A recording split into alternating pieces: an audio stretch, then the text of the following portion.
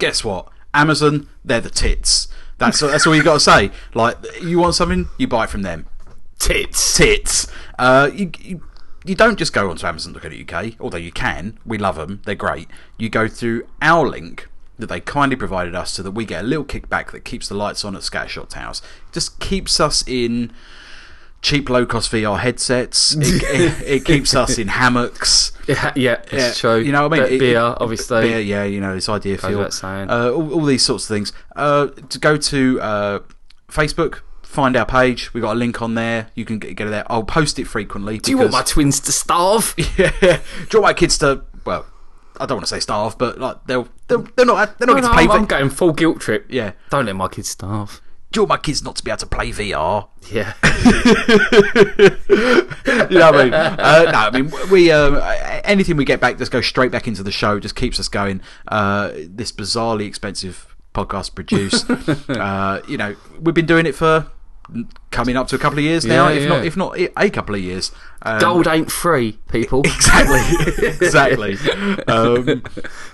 I think it was who was it? I was listening to the tennis today, and I think it was John Inverdale said something like to John McEnroe, goes, one of your founding fathers, Abraham Lincoln, once said that that genius for education is like leaving silver in the mine, and John McEnroe was like, yeah, he's absolutely right. Now Gastet's backhand, like pass straight over him, pass straight over. Didn't have a clue. Yeah, so you know, listening to the show without giving us a little kickback via the Amazon.co.uk is like leaving silver in the mine. Yeah, exactly. Right. Take from that what you will. John Inverdale, you twat. Because I love to be mined. And I'm solid silver, so there you go. There you go. So yeah, Amazon.co.uk. Give us a little kickback. Enjoy the show.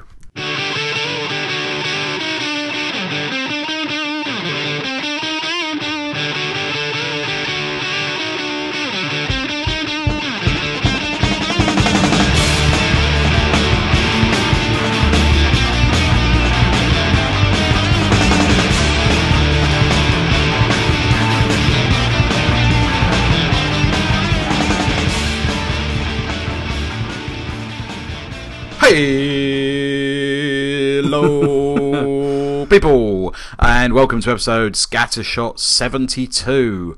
72? 72. Wow. Episode 72 of the Scattershot is the sentence I meant to say.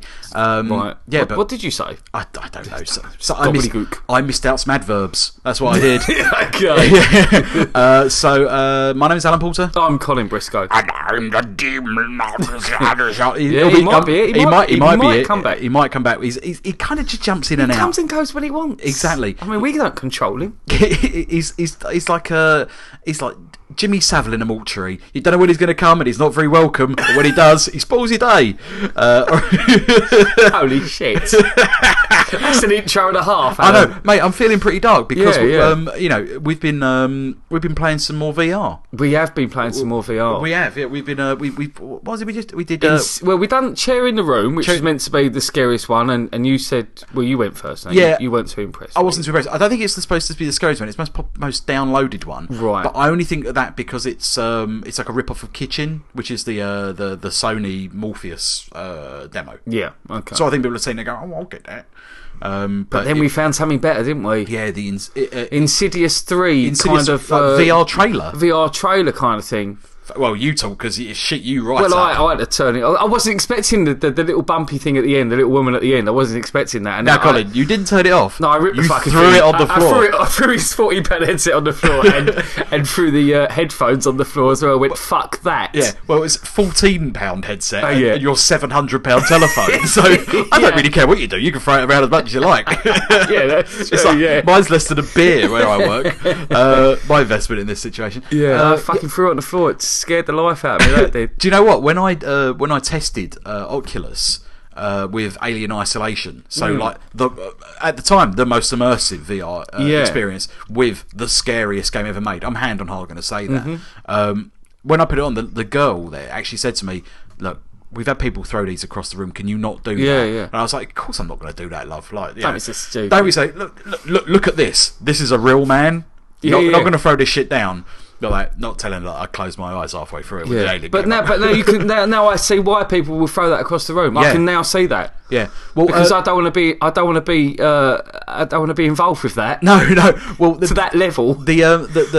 The demo, the Morpheus demo that chair in the room has ripped off, which is called Kitchen, which is supposed to be very, very good. And Tom from the conversation, who was going to join us this week, he's probably going to join us next week. He went to E3 and he actually had a go at it. Wow! And he said that when you sat down and they gave you the headset, they said, "Do you want a safe word?" So that if you just say your safe word, and we'll come and we'll take the equipment off of you. Anal. Harder. Giraffe. That's usually the one, isn't it? Giraffe. Yeah, it's a lovely one. That. Yeah, giraffe's the middle one, and elephant's anal's the top one. Anal's the top one. Yeah. Anal's like second base where we went to school. it was rough. It was rough. It was a rough boys' school. yeah. We were homeschooled. It's Insidious. It's called Insidious Chapter 3, I believe. Insidious Chapter 3 VR. Yeah, it's free. And it's free. Yeah. Thoroughly recommend it if you've if in the. It's great because if you've seen the first one, I haven't seen the third one actually. I was going to watch it and review it, but it's even out. Yeah. Well, no, it's not out, but I could watch it if I wanted to. Of course.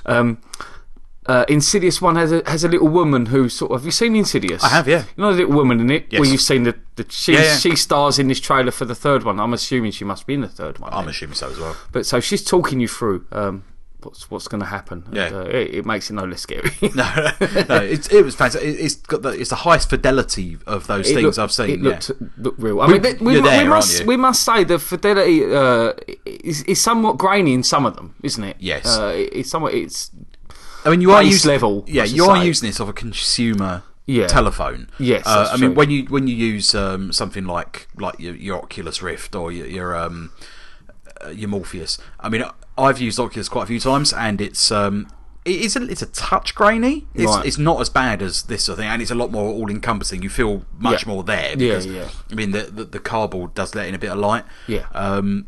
But yeah, I mean, it's perfectly serviceable as a VR device. It's fantastic. Yeah. It's incredible. I can't wait to get one because we just said how much fun have we just had for 14 quid. Yeah, exactly. Yeah.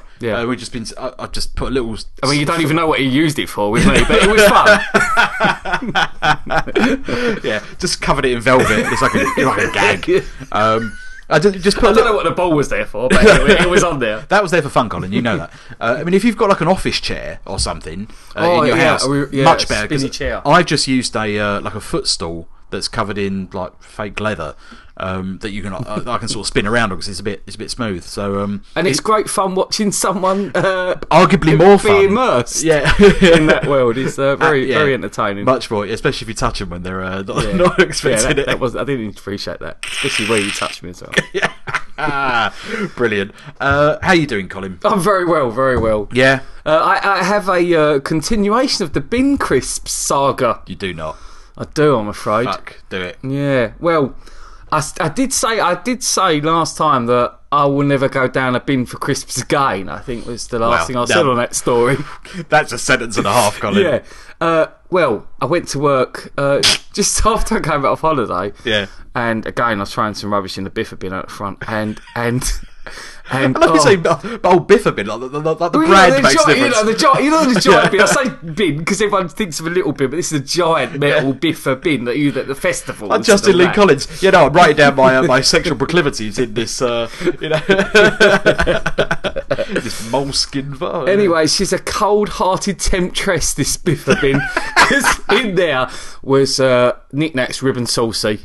The whole box of Ribbon Saucy, and now they are the holy grail of crisp. After a Monster Munch pickled onion, yes, it's Knick Knack Ribbon Saucy, I should say. I prefer the other Knick Knacks. I know the ones. The really smelly ones. The hot and salmony. Not hot salmon. Hot and salmon. Wow. What's the other really disgusting combination? Yeah, I know the one. Are they in a greeny packet? I know the one. They're quite spicy, aren't they? I mean, they're all a bit warm, but these ones are particularly grim. Are they also pickled onion or something? There might be something like that. Those grim shit. But so anyway, Ribbon Saucy there. Now it's early on in my shift. It's like 9:30, so people are still around. So I've learnt my lesson from the first Bin Crisp story. Your enemy, people. Yeah, I had people watching me go. So I'm like, right, how the fuck am I going to get these crisps out of this bin without anyone seeing me? And it's so obvious. In my mind, Mission Impossible is playing. Oh no, that's Emma Down.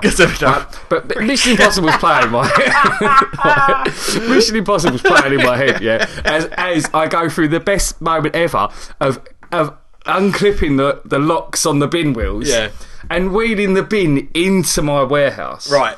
And pressing the shutter door. Yeah. And the shutter door electronically comes down, so it's just me and the bin in the yard. Save that talk for the bedroom, Briscoe. You used to have Barry White playing over it. So I'm like, I can go to town on this bin. Are you feeling dirty? I know I'm feeling dirty. So I'm like, wicked, this bin's mine. Right, so I'm writing now. Yeah. Right, and there's loads of packets that are fresh. Nice. Air in them. Loads. So I'm getting them all out. Fresh as they can be in a big bin. Yeah. Oh, this is fucking heaven. Anyway, all of a sudden my phone rings. Yeah. So that's weird. The phone rings. So I answer it.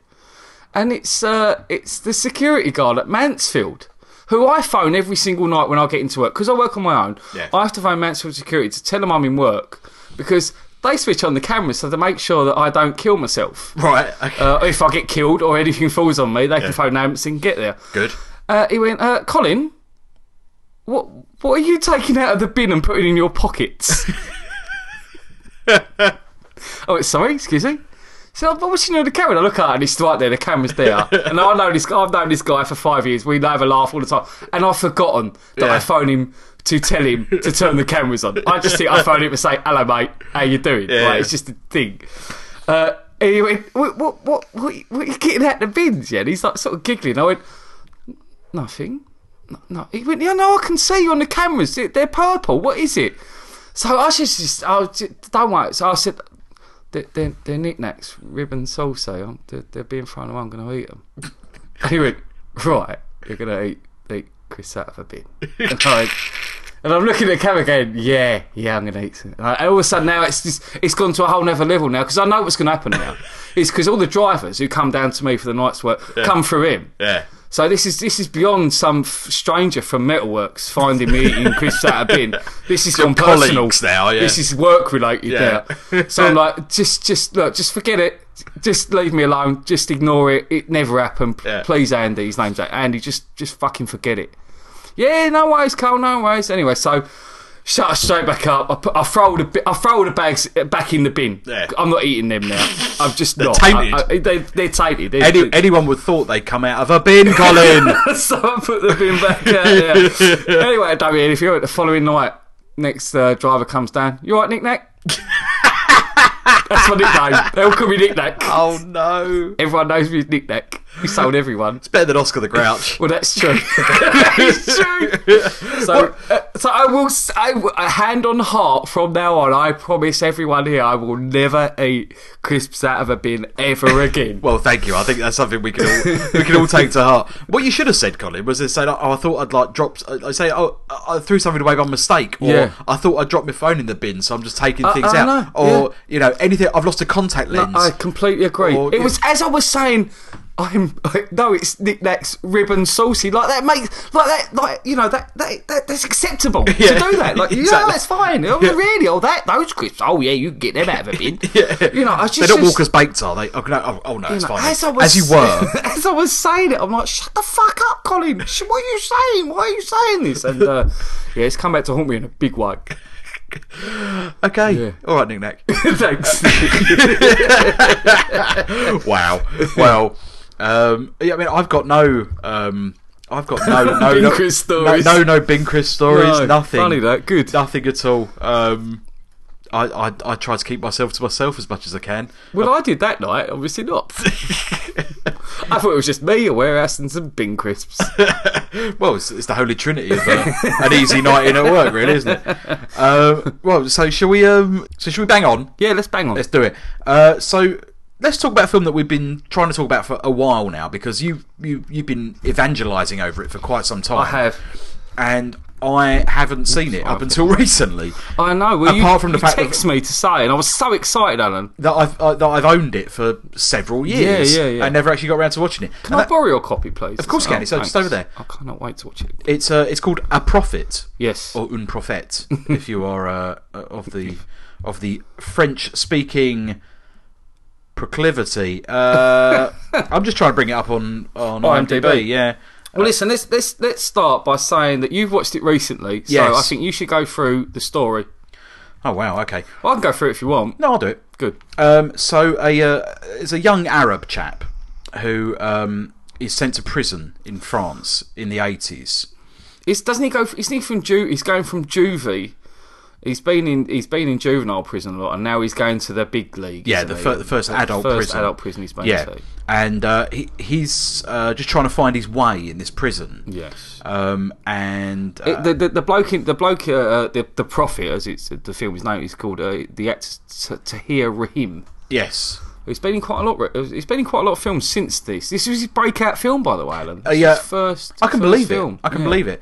Yeah, I mean, he goes into this prison. It's all about him trying to find his way in prison, trying to not get butt fucked, basically. Being an Algerian as well, like a French Algerian. I mean, there's some racism going on in there. Oh, totally. I mean, he kind of sits. The whole point of this film is that he sits within the middle of like the two factions in the within the prison. So you've got the Algerians, which are they've got their sort of Italian connections and they're sort of Corsicans, almost. And then you've got the Muslims, which could be the sort of the Arabian side of the prison. So it sits very much in that sort of 1980s French. I can't think of the word to describe it. That kind of dichotomy that the country was in at the time, where you had a split between races and religions, and he was sort of stuck between there. He was almost quartered as being a bit of everything. Yeah, he was fucked from the moment he got in there. Really, completely, completely. And only being like 18 as well. He's such a fish out of water from where he'd been. Completely, yeah. And the film just sort of chronicles his journey within the film. Now, the interesting thing to say is that his sentence at the start of this film is 6 years. Yeah, he's only in I mean, I say only 6 years is an awful long time to be in prison, or so they tell me.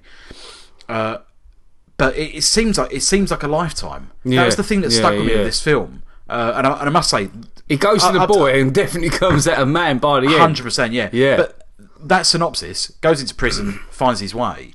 Is the synopsis of the film. I mean, there's a French, like a Corsican. It's a gangster film in prison. That's what it is. Yeah. Oh, absolutely. Yeah. And he gets taken under his wing by a bloke called Caesar, who's this French mafia. But he's the main man in the prison. He sort of controls prison, and he sort of says to Tahir. He says, if you want to come into my gang and be a part of us, we need you to kill a Muslim who's coming in. And they've been paid to kill this Muslim who's a troublemaker. And he's the informant, wasn't he? Is that what he is? He's an informant, yeah. So it gets left to Tahir to execute him. Now, this is an 18-year-old kid who's just been in prison 2 minutes. All of a sudden, he's being forced into this. He tries to get out of it. He tries to get in solitary confinement. Doesn't he? And even the wardens are in on it. So no, you ain't getting out of this. You got to kill this fucker. So he has to sort of befriend this Muslim guy who turns out to be a really, really nice fella. Yeah, very sound. Yeah, very much in the same situation that Tahir's in. Yeah, just with like the cachet of having like a little bit of information. So he's just a kind of. He's kind of he's very much forced into doing this thing that he doesn't want to do. Which is one of the tensest, heart-wrenching, gory things I've ever seen. His practice of how he's going to kill him, how he goes through with it, is key to his development as a human being within the confines of the film. Absolutely, couldn't say it better.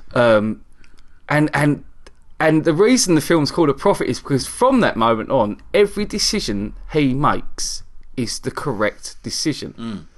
We won't ruin it by saying what happens, but it's a journey and a half that he goes on. Absolutely, yeah. The way that I the thought of it once I'd finished the film was it's like that. It's like the 20 minutes in Goodfellas where Henry Hill was in prison. Yeah. And they're all like, "Hey, like, got chop the onions." Something like that. It was like that, but like the flip side of it. Yeah. Because he was. I mean, in that film, he was in prison for. Yeah, it was a couple of years. It was just a couple of years, yeah. But that was like a holiday camp. Yeah. It was like the complete opposite of that. But yeah. that part of Goodfellas was shown as sort of like almost like a montage. Yeah. Like a training montage. Like, hey, you've broken your cherry sort of thing. Here you go, you're in, you're out sort of thing. Whereas this is just like, it's 6 years, which in cinematic prison terms ain't a long time. No. But in the context of this film, it feels like 6 lifetime, long years. Yeah. And you're absolutely right. Goes in a boy, comes out a man. Yeah. Comes out in his like mid-20s. What's he going to be other than like a fucking badass? Yes. Yeah. And rises through the ranks. Yeah, this is what. Yeah, that's why it's one of my favourite gangster films. It's one of my favourite prison films and slash gangster films. I haven't seen a gangster prison film before like this. Yeah. No, I suppose you're right. I don't think I've ever seen a film like it. And I loved it. I loved Caesar, or the actor who played Caesar. Let me just have a look who that is. His name is Niels Ahlstrom. Was that him? Yeah. He looks very much like a young Christopher Walken. Oh, that is him. Yeah. Bloody hell. That is not the photo of him in the film. No. He's about 30 years younger there. Yeah. Yeah, that's it. Niels Ahlstrom. Je suis Grand Amarata de la... I mean, he as Caesar is foreboding, vicious gangster who runs the whole prison through fearless, fear. Isn't he? Absolutely fearless. He is fearless, but he exudes fear. I mean, well, I won't ruin it, but there's some lovely scenes at the end with how Caesar's sort of not the boss anymore, which are fantastic. But I think it's an epic. It was nominated for best foreign language film in whatever year this was made. Was it 2008? 2009. 2009. It was up against The Secret in Their Eyes. Oh, right. Which is an Argentinian thriller, which is absolutely incredible as well. Great film, that. However, I was gutted this didn't win, because I think A Prophet's better than Secret in Their Eyes, although they're both... What a year that was for these today. Yeah. I mean, it annoys me they have a foreign language section, because this should have been up for best film, let alone best foreign film. Personally, I mean, you're not that enamoured with it as me, are you? I'm not. I mean, I thought it was really good. I thought it was I say well acted. I thought it was tremendously acted. Yeah. It didn't feel as much as the sum of its parts. Right. That's the thing for me. I thought. Right, let's go through it. I thought the script was fantastic. I thought performances were amazing. Yeah. I thought the direction was a bit lacking. Yeah. I thought visually it was a bit flat. Bland, yeah. Yeah, it was a bit bland, a bit flat. There wasn't much going on. How much can you do in a prison? Yeah, well, this is it, yeah. But, I mean, we've seen other prison things which are far more dynamic than this. I mean, you look at Orange is the New Black as a television series, and that's got some dynamicism to it. There's no movement there at all. It doesn't feel like the prison is a character in it, and I always feel that the location should be a character when it comes to prison films, because it's set in one place. That needs to evolve as well. There needs to be a change there, but it's exactly the same from the moment he comes in to the moment he leaves.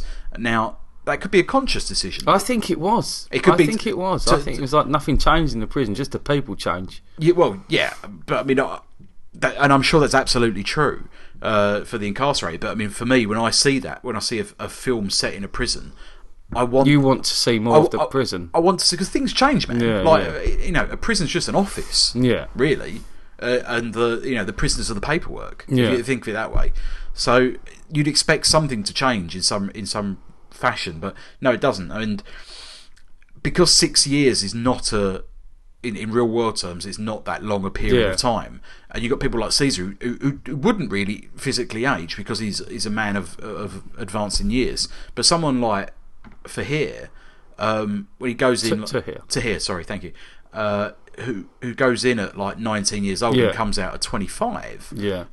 There's a big difference between 19 and 25 in the way that you age. So you look I mean, he does look different as well when he comes out. Do you think, well, they're going to do a moustache and an afro? Perhaps, but what I liked about it was his rise through the ranks. I loved it. I loved that for it, and the decisions he makes along the way. I mean, he's trying to be a good guy. He's trying to do the right thing at all costs. He's a good guy, but Do you think so? yeah, definitely. I don't get that at all. Do you not? No, I Really? thought the absolute opposite. I thought he was a nasty bastard. Or I thought there was two things. I thought it was either a really nasty bastard, Yeah. or it was the kind of thing where it took going to prison to turn me into a criminal. That kind of thing. Yeah. But I think you've got to remember that he only ever kills one person in this film. Yeah, bit spoilers there. But, Sorry, yeah. yeah, but it's a very old film. Yeah. No, that is true. And he does his utmost. Yeah, he does. He doesn't. Does he not? No. Have I got that wrong? Yeah. Oh, okay. Yeah. Yeah, he's a very violent person. He absolutely is, but I think a lot of it is through. It's very manipulative as well, and that's a very caustic fashion to have in that kind of moment. I mean, I guess you have to have that in that kind of environment. Having not been in an Algerian prison recently. Tell me, have you ever been in a Turkish bath? I mean, I really enjoyed it when I was watching it. I thought it was fun to watch. Yeah. In a kind of like, wow, it felt really grand in scope. Yeah, it's an epic. I think it's a gangster epic. Personally. It's a myopic epic almost. Yeah. It's grand in scope, but like very narrow in vision. Yeah. And it's so interesting. I've recommended it to a couple of people since I've watched it. Yeah. I doubt they'll ever see it. Yeah, this is a problem. But it's definitely something that I will continue to recommend to people. Yeah. It's not up there. I mean, if someone says to me like, and this is a really shit thing to ask, and people ask me it quite a lot, like, what's a good foreign language film? Yeah. I'm like, really?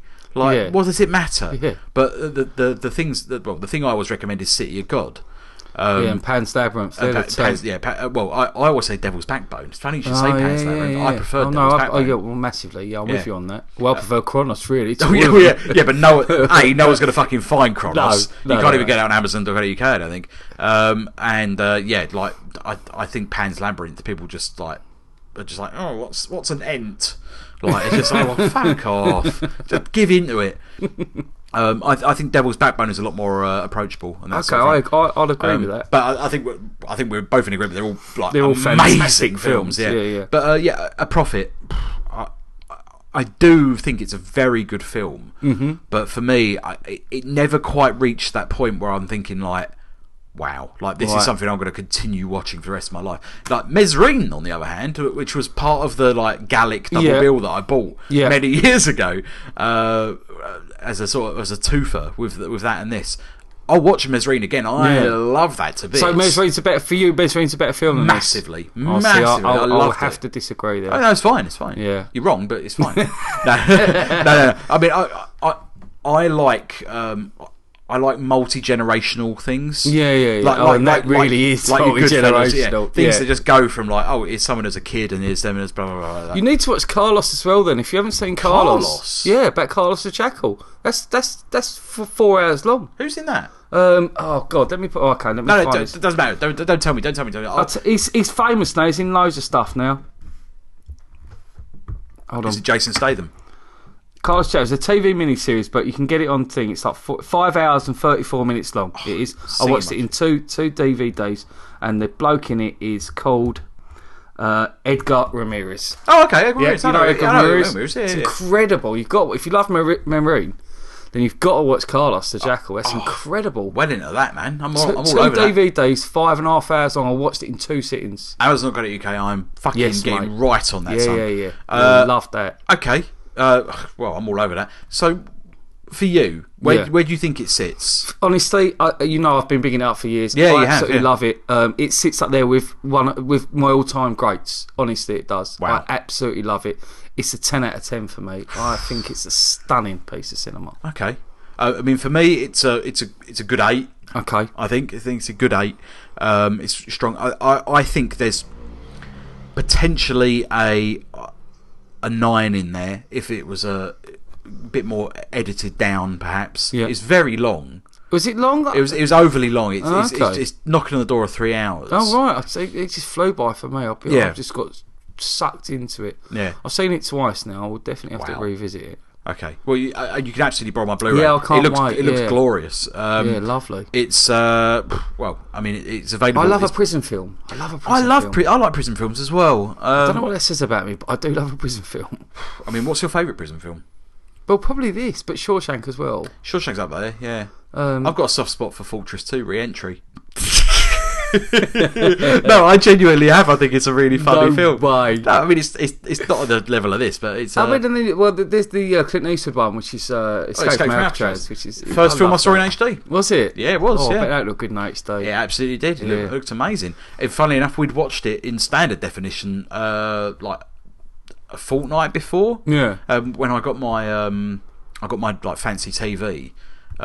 Just after I moved into the house and like PS3 and stuff, and the first like Blu-ray I bought, I was like, fuck it. I left that. Let's have that. Escape from Alcatraz. Lovely. Just watched it. I'll watch it again. Put it on, and it was like incredible like film. A different film. I'll tell you what, it must have been like new. It was like a brand new film. It was like a different film, and that was that. It was that night and day. And you know what? It was a very lucky choice of film to pick because the transfer was so sublime. Really? Because it was a Criterion release. Oh, okay. Right. So it was one that they made a lot of they spent a lot of money on stuff, and they just and the I think it was Universal just said, okay, we'll have that for our general proper Blu-ray sort of thing, and it's glorious. That's a great film. That's a great fantastic film. Yeah. The Rock, it's a good film.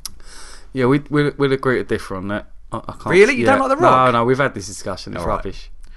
Me and you're going to be fist fighting later, Colin. One of us VR fist fighting later. One of us is going to end up in an Algerian prison, Colin, and I'm telling you what, probably ain't going to be you. So you're going to give it a 10. Yeah, what would your 2 review be? Oh, razor sharp. Nice. I like that. Yeah. I would go with Hard Time. Yeah, agreed. Yeah. So that's a Profit available now. I recommend the Blu-ray. It looks gorgeous. Yeah, I can't wait. Available on Amazon.co.uk for I think you can get it for about like £4 or £5. Oh, honestly, I don't think I paid that for it at the time. In fact, I think you can get, and this is what I probably did at the time a couple of years ago, a nice double bill of that and Mesrine. Yeah, and Mesrine. Yeah. Because I don't think I paid more than £8 for it on Amazon. I'll tell you what, if you're going to do that, if you're going to go out and you're going to buy a Profit, you get Mesrine. And then you get Carlos the Jackal as well.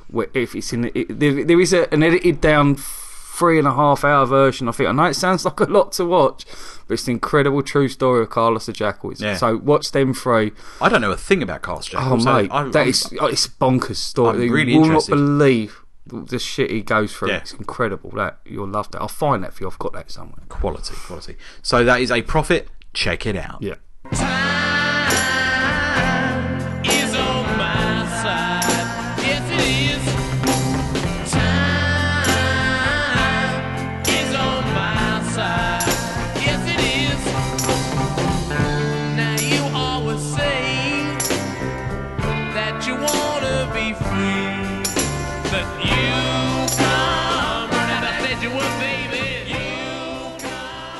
After the slight disappointment of Spy in Weymouth, me and the missus decided to go on the Friday when it came out, went and saw Minions. Okay. Now, I love Despicable Me 1 and 2. Yeah, they're good. They're very good films. Really funny. So I was like, okay, Minions, let's do it. Let's have it.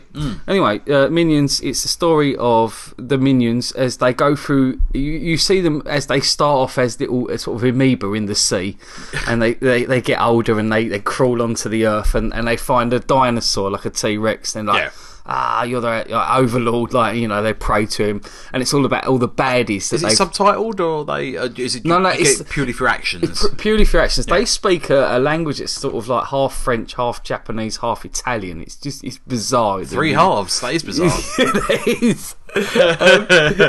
So you see them as they go through all their evil overlords who have been their masters, kind of thing. So you see Dracula and all sorts like Yetis, cavemen, all that. Anyway, in the end, they get chased into an ice cave where they think, oh, okay, we're quite happy. We've got no master, but we're fairly happy. And they're there for years, and they sort of become a tribe. But by the end, they entertain themselves with like show songs and all the rest of it. And they're just bored, and they really, their whole point of being is that they need a master, an evil master. So Kevin, who's kind of the Minions leader, stands up in front and says, look, I'm going to go and find us a master, I need some help. I need some volunteers. So you got 2 volunteers, Stuart and Bob. How do you know their names? Because that's what they're called. No, but, do they say them? Yeah, it says their name's Stuart and Bob. I think you can't. I'm not sure how I know, but that is. I think their names maybe either come up as like little subtitles or whether they say the actual names. Kevin, Stuart and Bob. Fair enough. Anyway, so they've all got their own little process. So they go off and leave the tribe in this ice cave. Anyway, and what happens is they end up in 1968 by now, and they end up in America. And there's an evil convention going on, like an evil superhero convention going on. And they go to this thing, and they're trying to find this. The most evil of all is Scarlet Overkill, who's played by Sandra Bullock. Mm-hmm. They go to this convention anyway. They end up being Scarlet Overkill's minions, the 3 of them. And so while they're there, they phone up the others at the ice cave. Says, "You've got to come and find us. We found the ultimate bad guy. She's wicked." Yeah. And what she asked them to do, or tasked them to do, is to steal the crown jewels, or the crown from the Queen of England. Yeah. And that's where it really kicks off. The film really kicks off when they go to swinging 60s London. So the whole film is basically in London. Oh, really? And the Queen's in it, and it was a real big surprise because you don't get that from the trailer at all. I wouldn't have got that at all. And also what you get is a wicked soundtrack, the Kinks, the Beatles, the Monkees, just a superb soundtrack as well going through it. And that's it. To say any more would kind of ruin it. But what I can say is I laughed all the way through. Me and Sally were pissing ourselves all the way through from the moment it started to the moment it finished. What can I say about this other than there's one of them, Bob, right? He's so cute and innocent and smiles at everything.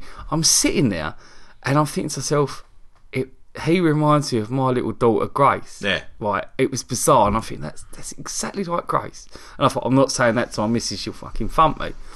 And we walked out the cinema at the end. She went, "That Bob?"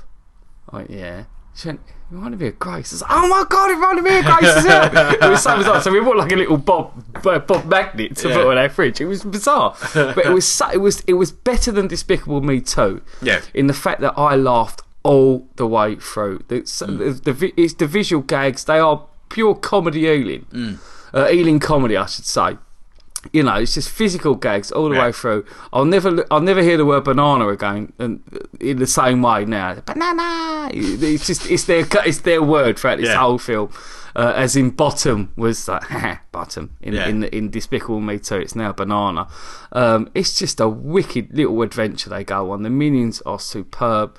I hope it breaks all records. I just think it was incredibly funny all the way through. Brilliant. Yeah, I will highly recommend it. I mean, me and Sally went on our own. I mean, we were the only adults without kids in the cinema. Yeah. And I think we were laughing more than everyone else. Well, I think that their comedy, or the comedic aspects of them within the Despicable Me films are more aimed towards adults than children anyway. Definitely. Whilst the children get like the slapstick element of it. Yeah, I mean, for adults, it's not so.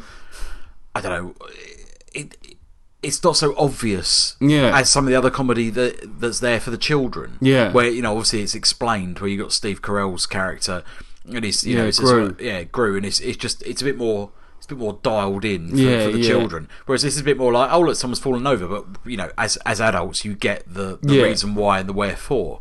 I'm stoked. Yeah, that it's. I mean, there's always that worry that like, oh, you're making a film based on a very popular film based on the little minions who are really funny, but it's a cash cow now. You're just milking it for everything it's worth. But it's better than Despicable Me 1 and 2. Personally, I absolutely loved it. Yeah, I mean, my worry was that it was like if someone made a film just about Olaf from Frozen.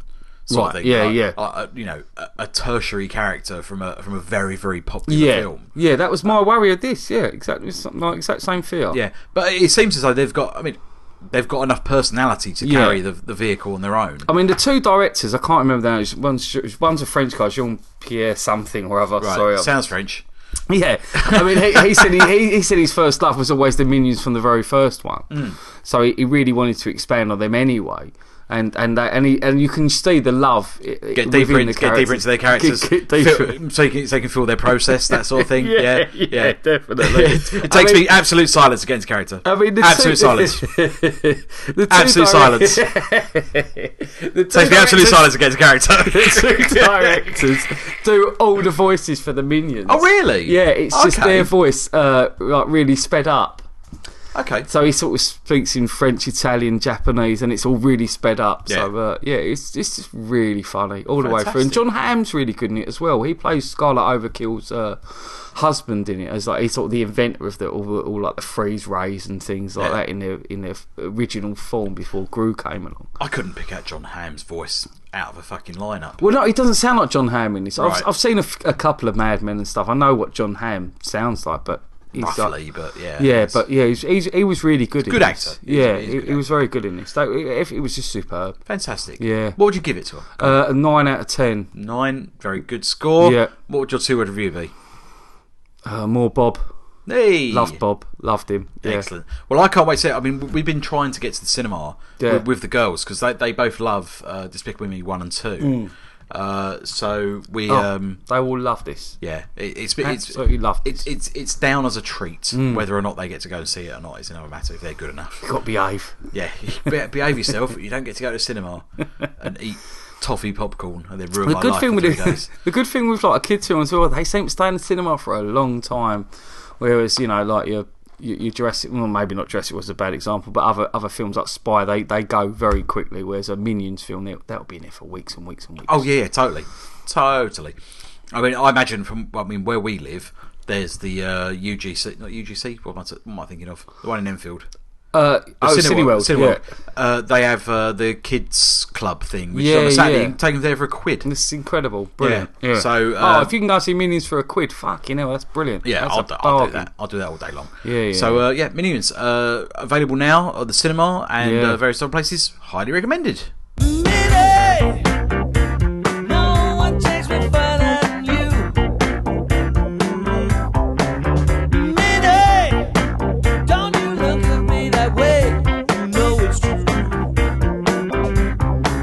Okay, I'm going to talk about a game now, very briefly. That game is Shadow of Mordor, or Lord of the Rings Shadow of Mordor, which came out last year, just around November, and... None shall pass! None shall pass! You think you're safe. You're not safe. Which is very loosely based on the lore of... Lord of the Rings. It's kind of set between The Hobbit and Lord of the Rings. Oh, okay. Right. So it's that kind of era within that the continuity. Yeah. I'll say straight off the bat, you don't need to know fuck all about the Lord of the Rings net, all of that stuff. You don't need to know what's what and where's where. No Frodo's in it, any of them. No. Well, Gollum's in it. Okay. But you don't need to know anything because everything's explained to you. And it's not so bad as in like you have to know your difference between an Uruk and an Orc. Yeah, okay. Because I do know the difference. Yeah, although it is actually a running joke within the game where the lead character always gets them confused. But you don't need to know any of that stuff.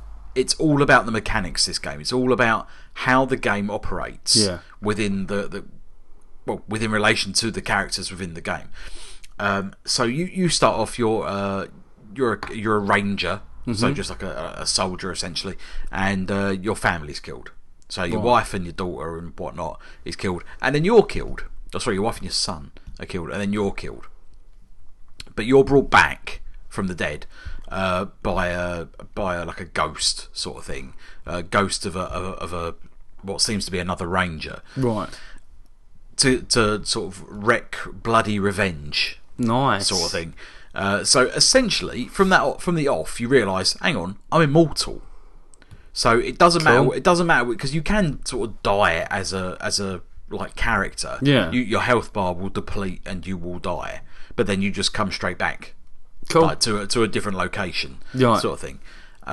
So death has no penalty in this. Now, I cannot tell you anything about the story in this. Okay. I'd love to say it's about spoilers. It's just because it doesn't matter. Right. Okay. Yeah? It does not matter a jot. The whole point of this game is that you become more powerful as you kill more people, like more orcs and uruks and monsters and whatnot. Yeah. And to the point where you rule Middle Earth. Really? Yeah. Wow. Now, when you start off, you'll kill what's known as a captain. Mm-hmm. So it's like a dirty orc, essentially. Have they got those dirty Cockney accents that they have in They have, films? actually, yeah. It's well funny, yeah. Yeah. You've got these characters there that are just horrible orcs, basically.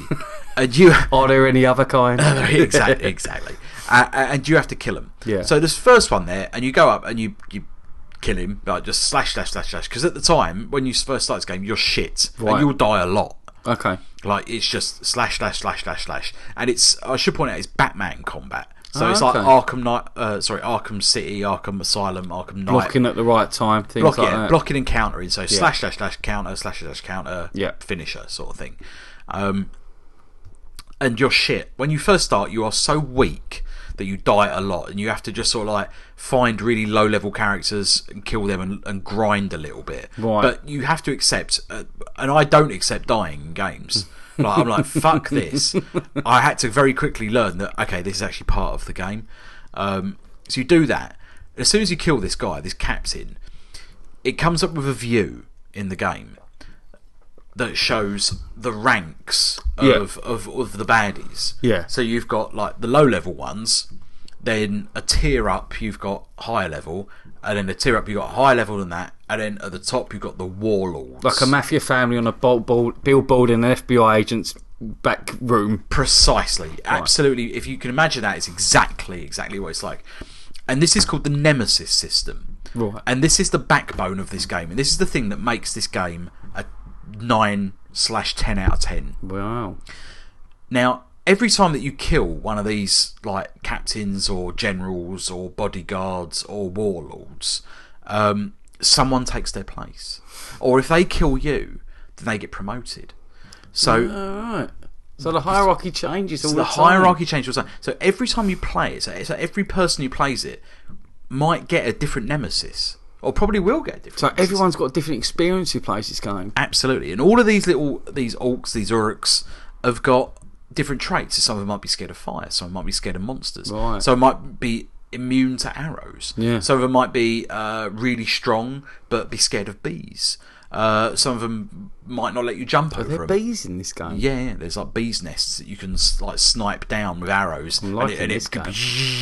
Like all the bees go everywhere and goes, they all fuck off. But there's always like one cunt who's in the middle just going, yeah, what? And then you jump in, you try and get him, and he's like, yeah, like don't worry about me, hardcore. And then you have to find his weakness and stuff like that. So Frogs, yeah, that's your weakness. That's my weakness. Yeah. There'll be a Frog VR app on your phone. You're playing that first, son. No way. So the whole point of this is that every time you, depending on how you play the game, you're going to get a different nemesis. Now, I think I've worked out who mine is. Because there's a guy who's killed me a couple of times, and he's gone up through the ranks a couple of bits, and now he's a bit more powerful. So are you seeking him out? No, I'm avoiding him a little bit now. Because you don't get any higher? I don't want him to get high, but yeah. I want to get a bit more beefier. Right. Because every time you kill these guys, you get upgrades to your weapons and stuff like that, and you've got a bow and arrow, you've got a sword, and you've got a dagger, and you can get runes to like basically buff them. Mm-hmm. So you add abilities and whatnot. And it's all about just trying to build up your character strong enough to do stuff. Now, I've been playing this for about 12 hours now, You're right. and I've only just about got to the point where I feel strong enough to just go out and do shit. Yep. Up until now, I've been like, oh god, like do I go for this guy? Do I need to grind? Do I need to do a little bit of some side quests to right? And side quests range from like gathering shit to like hunter quests. So like kill 6 birds or do this, do that, and the other, just to build up XP so I can spend it on things to buff myself up. Only now do I feel strong enough to like go, fuck, I'm just going to rampage through a town. Because I've got enough in my war chest to just like, I've got enough tools in my chest to just attack anything. And I've only just got to the point after 12 hours of gameplay. That's a big game. It is a very big game. And do you know what? I have not scratched the surface of this. Really? Through a lot of the menus, I must say the presentation in this game is phenomenal. Like the graphics are second to none. Yeah. And the menus are great. If a little bit slow, but the menus are great. There are lots of great ways of like flipping between stats and like saying, okay, well, so I want to upgrade my abilities because I've got to hunt this guy who like is afraid of the dark, for instance. Right. So I need to do something around that sort of thing. Put a blindfold on him. Sneak up behind him. So, and I should point out that stealth plays a big part in this game. I'm out. But, and I'm exactly the same. I fucking hate stealth games. Yeah. I hate them. But this, it's a big part of the game, but it's so minorly done. So, stealth basically equates to just sneaking up on someone. Yeah. But you just have to stay out of sight. So it's not like you haven't got like a vision cone. Oh, okay. So there's loads of like bushes around it everywhere. So Right. as soon as you go into a bush, you're invisible essentially, Okay. and you can call someone and go, "Come on," or if they can't see you, you're invisible.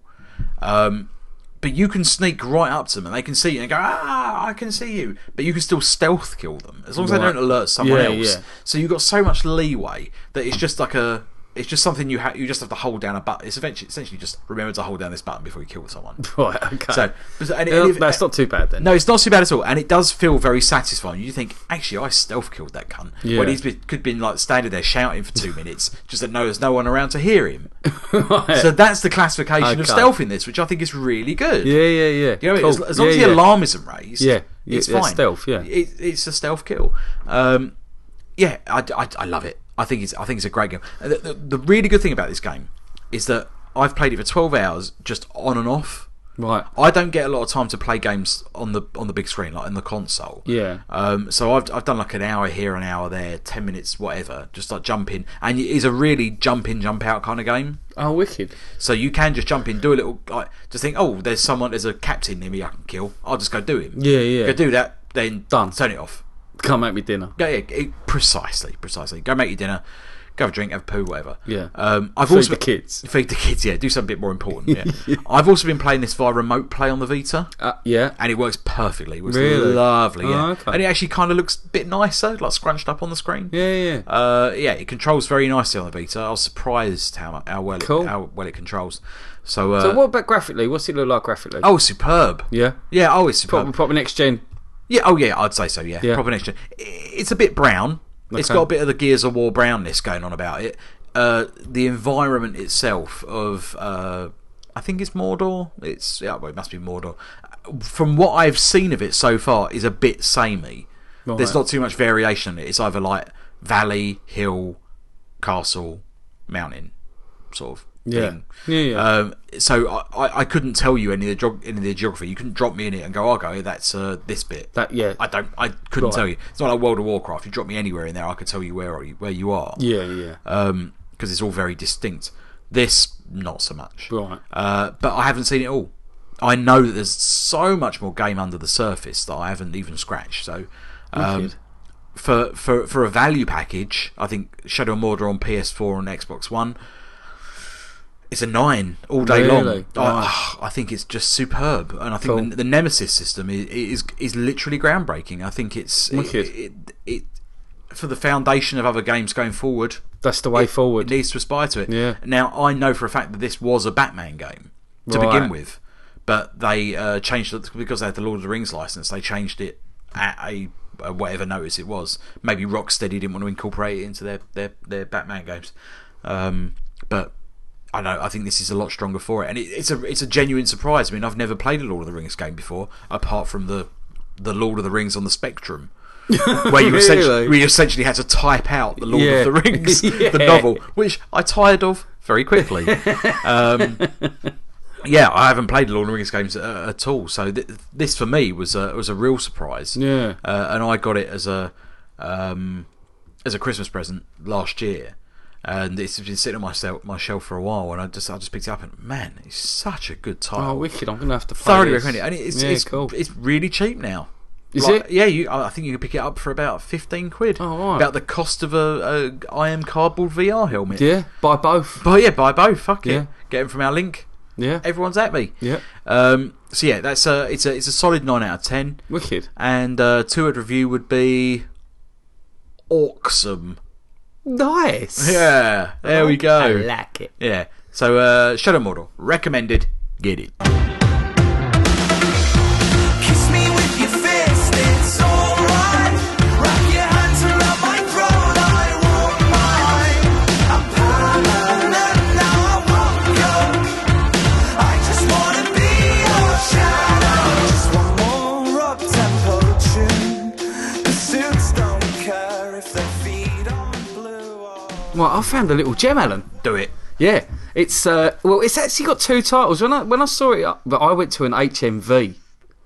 They still exist? They still exist in Yeovil on my travails in Weymouth. I went to Yeovil and I found an HMV. And in there, as I was looking... Did you have a wimpy before you went in there? And as I went in there was a film. It was called Night of the Wolf. So I was looking at it. It had loads of awards. Anyway, so I didn't buy it. I went home and I researched it. And it's actually... Its name has been changed to Late Phases. Okay. Now, this stars Nick Demichi.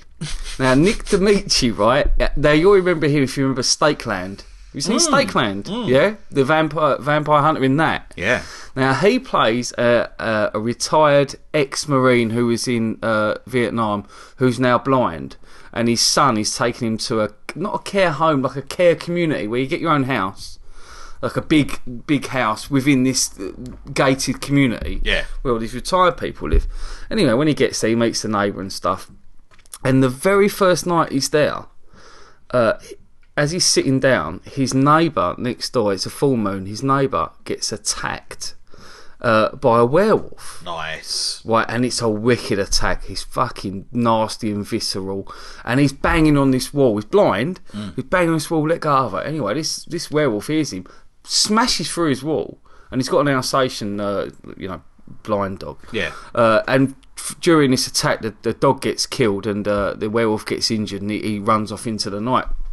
And he's left there. He's left there for a couple of days with his dog dead on his lap, waiting for someone to fucking find him. Anyway, when someone finds him, he works out fairly quickly, even though he's blind. He's a right old curmudgeon. Right old. I'll tell you what he's like. He's a little bit like Clint Eastwood in Gran Torino, crossed with Charles Bronson. And he realises pretty quick that it was a werewolf attack, and he's not going to tell anyone that. So it's a bit like Bill Murray in what's it called, St Vincent. Oh yeah. He's very similar to that. Yeah. Anyway, so he finds out very, very quickly that it's a werewolf, and he decides that he's got 30 days or a month before the next full moon. So he decides to find out, investigate and find out who this wolf is. And within this community, it's just old people, and there's like a church following. Every weekend, this church following gets together, and he goes to church one day because he's lonely. And when he gets to church, and he's in the church, loads of dogs start barking as they go past. So he realises someone from the church is this werewolf. So he investigates to try and find who this werewolf is, and at the same time training himself up, trying to obtain silver bullets. During the attack, his stick got broke, so he now has a shovel, which he buried his dog with. So he used a shovel as a stick and a weapon as well. He sharpens his shovel. Yeah, honestly, it's one of the best performances. But I've only seen Nick Demichi in Stakeland, but it's such a wicked performance. This ex-Marine blind guy. I tell you what, it's like Silver Bullet crossed with Bubba Hotep. Oh, right! It's an incredible werewolf film. That's a great thing. I mean, it's fine. It's rare to find a decent werewolf film. There are so many shit ones out there. You can count the number of decent ones on one hand. On your cock. You can count them on your cock, Alan. There is one, maybe two at the most. How many cocks have you got? you know, bifurcated cock. I was born at Sellafield. I've got a few. Nice. When was this film made? It was 2014, so last year. Oh, really? Yeah, okay, it's very recent. Cool. Very recent. Yeah, honestly, it's an absolute gem of a film, and there's a real heart to it as well. He's got a breakdown with his son. He's obviously like I said, he's a curmudgeon, but he's obviously been like his whole life. His wife's dead, and this bloke's mum's dead, and you don't really know the reasons regarding this. And there's this lovely father-son relationship going on. Like there's something going on underneath that you don't quite realise. Yeah. You know, and it's played out really well. The son's played by Ethan Embry. I know Ethan. Do you know Embry? Ethan Embry? Yeah. It's really good as a son in it, and that really makes the film. It takes it. It makes it better than a normal werewolf film would be, having that heart to it. And also Tom Noonan's in it. And I don't know if you know Tom Noonan. Yeah, I know Tom Noonan. It was the fairy. The what's it called? In Manhunter. The Tooth Fairy. Yeah. In Manhunter, and also he was in the Here Comes the Devil. I think. And he was in The Right Stuff. House of the Devil. Yeah. Was he in The Right Stuff? The Right Stuff. Yeah. So what you get as well is, because all these characters, because he's trying to find out who the werewolf is, it's like a whodunit. much in the same vein as Silver Bullet. That's what reminded me of Silver Bullet. There was that who is it kind of thing. Yeah. You know, who is the werewolf? The werewolves themselves, there are a few in the end. They've gone for the sort of full body dress, if you'd like, of a werewolf. Yeah. You know, a werewolf suit, which at times can look a little bit silly, and the face of the werewolf is kind of critterish like or gremlin like, but they're very serviceable werewolves for movies. It's absolutely fine, nothing stupid there, and there's a wicked transformation scene as well, which sets it above normal werewolf films. I loved it, and it's set in an old people's home where the main protagonist is a blind ex-veteran. Yeah. I mean, that's incredible in itself. Directed really well, very sort of square and solid, pretty. Loved it. I mean, films with blind people in Yeah. don't really come along as often as you No. think. I mean, it's a very underused device. Yeah, yeah. You think they're like this, like Blind Fury with Yeah. Rutger Hauer. Yeah, yeah. The what's it called? Not Rahimbo. Zatoichi. Zatoichi, yeah. Zatoichi, and there's not a lot of them around. So to mix in that kind of thing with those devices that you have with that part of the storyline and werewolves, to mix in genre as well, is nice. Yeah, it was wicked. It was so fresh. Such a fresh take on the werewolf genre. Loved it. I mean, let's just pull some good werewolf films. Obviously, we've got American Werewolf in London, Silver Bullet, Ginger Snaps, yes, yeah. What's he called? Legend of the Wolf or Night of the Wolf, Shadow of the Wolf. With it's the French one. Well, well, that's not actually a werewolf as such, is it? I know what you're talking about. You're talking of Brotherhood of the Wolf. Brotherhood of the Wolf. Yeah. Okay, you could. I suppose you could put that in that category. It's on the fringes. It's on the fringe. That is a quality film, by the way. It is a great film. Incredible film. I mean, everyone says The Howling, but I'm not a massive fan of The Howling. Me neither. Yeah. And there was Wolfen, which was kind of good in its day, but they're very few and far between a decent werewolf film. I quite like Cat People. Yeah, Cat People. Yeah, that's Roman Polanski. Yeah, that was David Bowie. Yeah, I think so. Yeah, I mean, you don't get too many of them. Not really. I think we're due. Yeah, this is it. We're due a revival of the werewolf thing. Well, this is why I wanted to talk about it. It's so nice to see a fucking really good little werewolf film. You think how saturated we are with like sparkly vampires and safe zombies. Yeah. Like the werewolf is a fucking badass. Yeah. Like it's an unrepentant killing machine. Well, that's what this is. I mean, the attack at the start on him and his neighbour is brutal, really brutal. And you're like, fuck me, that's exactly what it should be like. Yeah. I must admit, I mentioned this to one of the drivers who called me Nick the other day, who came down. Well, that is your name. That is my name. And I said, I saw Wicked Werewolf. He said, what, like True Blood? And I just shut up if I'm not talking to you if you're going to mention True Blood. Like, Is that a vampire thing? Yeah, but it's werewolves in it. Is there? Yeah, apparently. I've never seen it. But I just didn't want to talk to him after that. I thought if you're going to mention True Blood in the same sentence I'm trying to tell you about a good werewolf film, you've got no chance. Yeah, especially when I'm trying to rummage through a bin. Yeah, leave me in his cold-hearted temptress alone. You say like a cunt, son. Now give me a leg up into the biffer. And leave me be.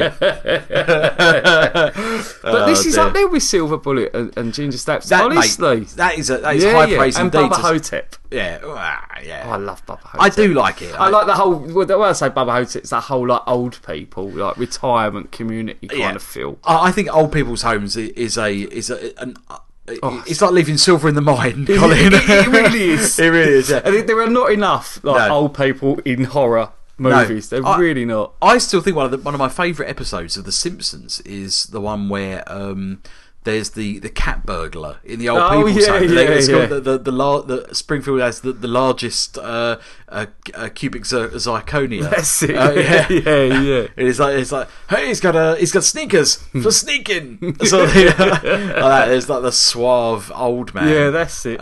Yeah, I mean it's just it's an untapped resource really. There's not too many films. Any scattershottiers who are listening, if you can recommend some films that star or feature in an old people's home, we're not accepting Cocoon. No, I was going to say Cocoon. or Cocoon Returns. Cocoon Returns. Or Batteries Not Included. Yeah. Batteries Not Included. That's like is that the remake of a combination of the two? The double pack on the DVD.